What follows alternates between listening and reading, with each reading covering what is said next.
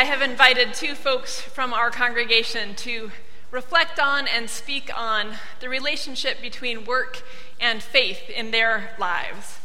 And this is also an invitation to every one of us here this morning to join in that reflection, to reflect on how work and faith intersect in our own lives. And I know that there are many folks here this morning who are retired also, but I know from what I see every week that folks who are retired labor as well in the church and in other volunteer roles. And so this applies to your labors as well. So I hope that this will spark your own reflection on your experience of working and your faith.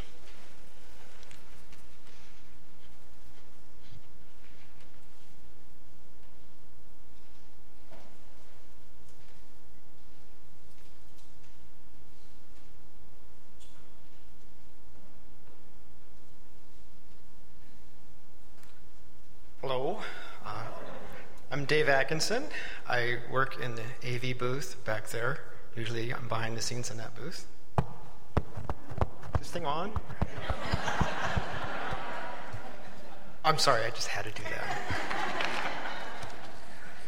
So, okay, let's get something out in the open up front. I work for a multinational, for-profit, large corporation. Make no bones about it.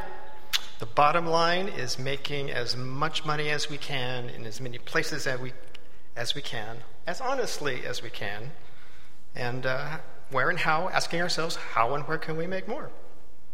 That's the fundamental business of most corporations in our economic system here.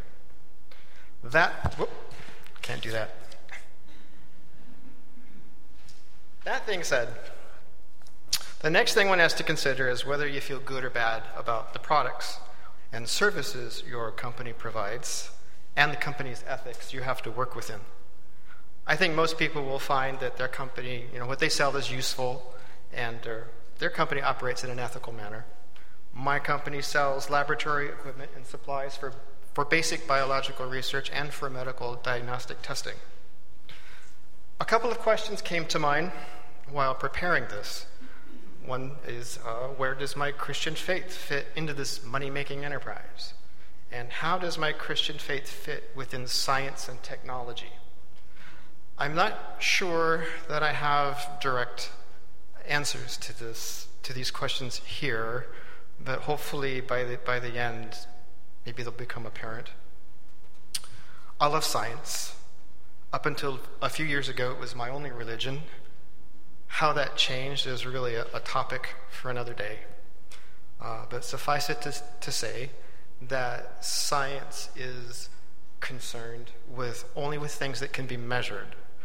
But scientists are human with lives off the job, and they all share a desire to understand nature. And hopefully most of us will use that understanding to find ways to improve lives and protect the environment. So, okay, yeah, I'm cool with the products and services we sell. Products for improving and maintaining the health of patients. And the money thing, working for the man. Well, once it bothered me that in the New Testament there seemed this seeming tolerance of slavery in the scriptures. But eventually, and I am admittedly a bit thick about things like this, but the importance of the scriptures to modern life eventually sank in, and I relaxed. We are all slaves of a sort with human masters to serve masters who have their masters, but all of whom are called to be servants of God. It's just part of taking care of one's own flesh, rendering unto Caesar what's Caesar's, and at the end of the day, having something left to share. So there's my perspective. Do my job well, and while I'm at it, serve God. Any way I can, on the job and off. Serve people in ways, in business, serve people in business in ways that also serve God. So about my job, the details, my career since having left the academic world has always been a ministry of sorts. Basically, I'm a tech support guy. No longer one of the brave souls who answer the telephone and talk directly with customers. I did my time there. But the next level up. Tech support phone people from all over the world call me when the answers they have aren't enough. I train them how to troubleshoot blood testing devices. I train the service engineers how to repair them. Through these activities, I can keep an eye on product quality so we can make improvements and develop new products. It's meaningful work that impacts people's lives. As long as your work is meaningful, you'll be happy in it, and I am truly thankful to God for that. How I ended up doing that is from a curious trait picked up while doing postdoctoral research here at the School of Medicine. A colleague noticed that people were always coming to me asking for help on one thing or another, the fluorescence microscope, the gel scanner, the DNA amplification equipment, things like that. And seeing that I had no financial future in basic research and desperately needing to support my family, I landed a tech support job at a large supplier of biotech equipment and supplies. Now my career didn't hang on publishing a big discovery, which is really quite rare in the basic science world. I was now financially secure in an industry that profits by providing goods and services to scientists, whether they profit by their work or not. It's a little like arms dealing, but usually nobody gets hurt. I find my faith has worked its way into my work in 4 fundamental ways. Seeking justice for patients and laboratory technicians at the crossroads of safety and corporate profit by ensuring accurate and timely test results from equipment that is safe to operate. Loving kindness. I try my best to listen, really listen to the technical problems I've been asked to solve and the personal problems that sometimes come in between. Walking humbly with my God. I resist snarkiness best I can. I try. It's kind of a bad habit. I encourage others to achieve, even if I'm stuck where I am. And I'm always respectful and friendly and open to everyone in the organization at every level. And every customer. We are all God's children, whether maybe some of them have discovered it or not. And all labor is honorable, which is why we celebrate today. And there's a bonus to being a scientist. It really helps, but I'm not sure this is obvious to other folks. The scientific community is highly diverse, and it provides me endless opportunities to get to know and appreciate other cultures. This is made possible because we speak the same language, and we have the same love and desire to understand nature, and we know how much we need each other for that to happen. Finally, it's a high-pressure job. When the going gets tough, I remind myself that if I stop and listen to God, I'll be fine and I'll weather any storm. My career path was late to begin and costly and long in its development.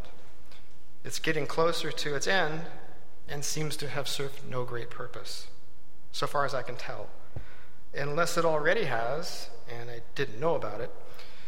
So I will continue to stay alert, listening to God in prayer, that all this is in preparation for something bigger yet to come.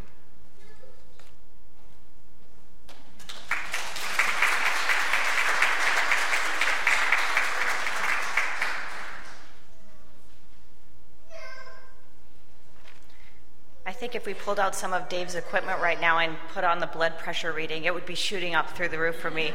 I'm not a public speaker, and I told the earlier service that when I was in junior high school, we had to do an elective series, and one of them was drama.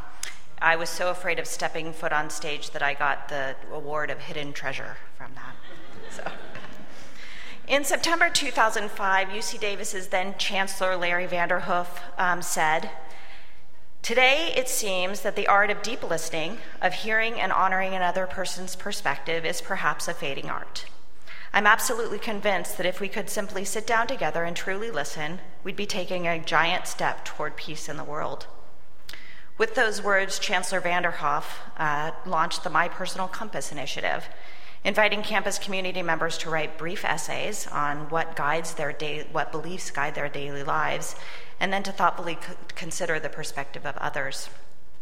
8 years ago, I submitted an essay to that collection titled Guided by Faith, and my personal compass hasn't changed much since that time. In fact, this was a memento of the personal compasses that were given to the folks who had submitted essays. I keep it hanging in my office as a reminder to reflect on my faith as I do my work. I feel that I have been called in my work to try to emulate Christ as much as possible. As many of you know, I work in student housing, where my job ultimately is to help students transfer from home and the safety that that provides into college life. Sometimes helping students transition means also helping their parents transition, and it also involves helping parents sometimes cope with crisis situations. Like Methodists, I and my staff work to provide radical hospitality. I got a glimmer of how parents feel when dropping their children off to college when I delivered my 3 precious children to camp at the United Methodist Camp Lodestar this summer. Despite the solemn and heartfelt goodbyes I anticipated as we prepared for a 6-day departure, I had to track down my children to get a perfunctory hug and a kiss as they happily followed their camp counselors off to the first of many adventures. Their camp counselors were wonderful and knew each child by name, made each child feel special, and clearly loved their work. I too love my work, and most of the time, with most of the people, I find creating an environment of radical hospitality easy.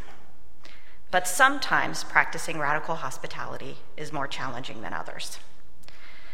My guess is that at some point during camp, those patient, loving, and spirit-filled Methodist camp counselors struggled to help a child cope with homesickness or injury or lack of connectedness. As I reflect on the day that I wrote this message, the challenges of practicing radical hospitality grew as the phones in the reception area were ringing off the hooks.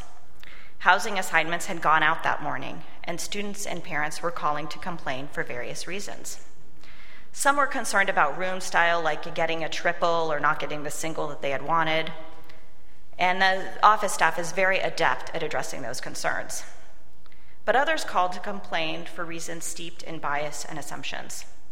One mother called because her daughter was placed in a specialty community that focused on Asian Pacific American issues and was going to feel uncomfortable being one of few white people. Another called because he didn't want to live with an international student. Another phoned in because he was passionate about Israeli students and was placed with a student from Qatar who was equally passionate about Palestinian issues. With no other information, the student was concerned for his safety and was convinced that he was in danger. By 2:30, I was called in when a student who requested the Rainbow community, which is supportive of the LGBT population, asked to be moved out because her parents were not comfortable with this choice. Every year, calls like these come in. I even had parents protesting that we honored the request of their transgender student and refused to pay if their child was not moved to a, quote, normal community. In times like these, I call upon my faith to act with love and compassion, even in the face of discrimination and bias. I remind myself that these parents and students are calling out of fear. I remind myself that God gave us each free will to act and choose as we believe, and that by acting with kindness and compassion in the face of hatred, I am working toward emulating Christ's actions. These situations, which are my responsibility to resolve, call upon me to believe in the power of good and to believe that people can change. I get to help foster growth, and I get to be in a position to help foster connections between people who would otherwise never connect.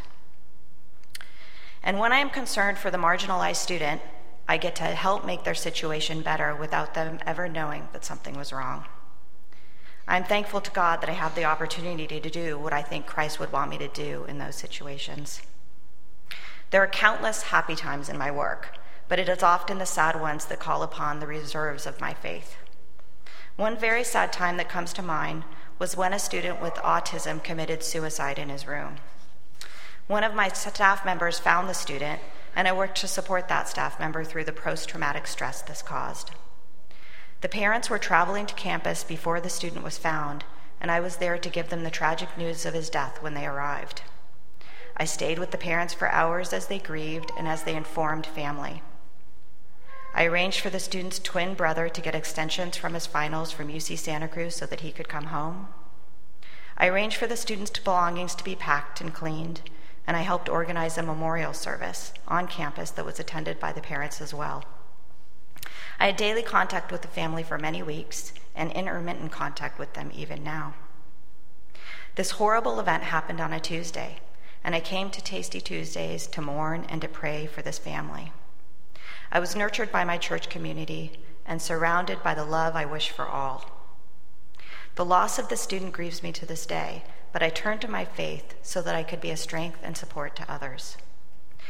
After 2 weeks of grieving, the parents, aunt, uncle, and grandparents of the student came to pick up the student's belongings. I had everything organized, cleaned, and pressed, but there was no amount of organization that was going to make this terrible loss any better.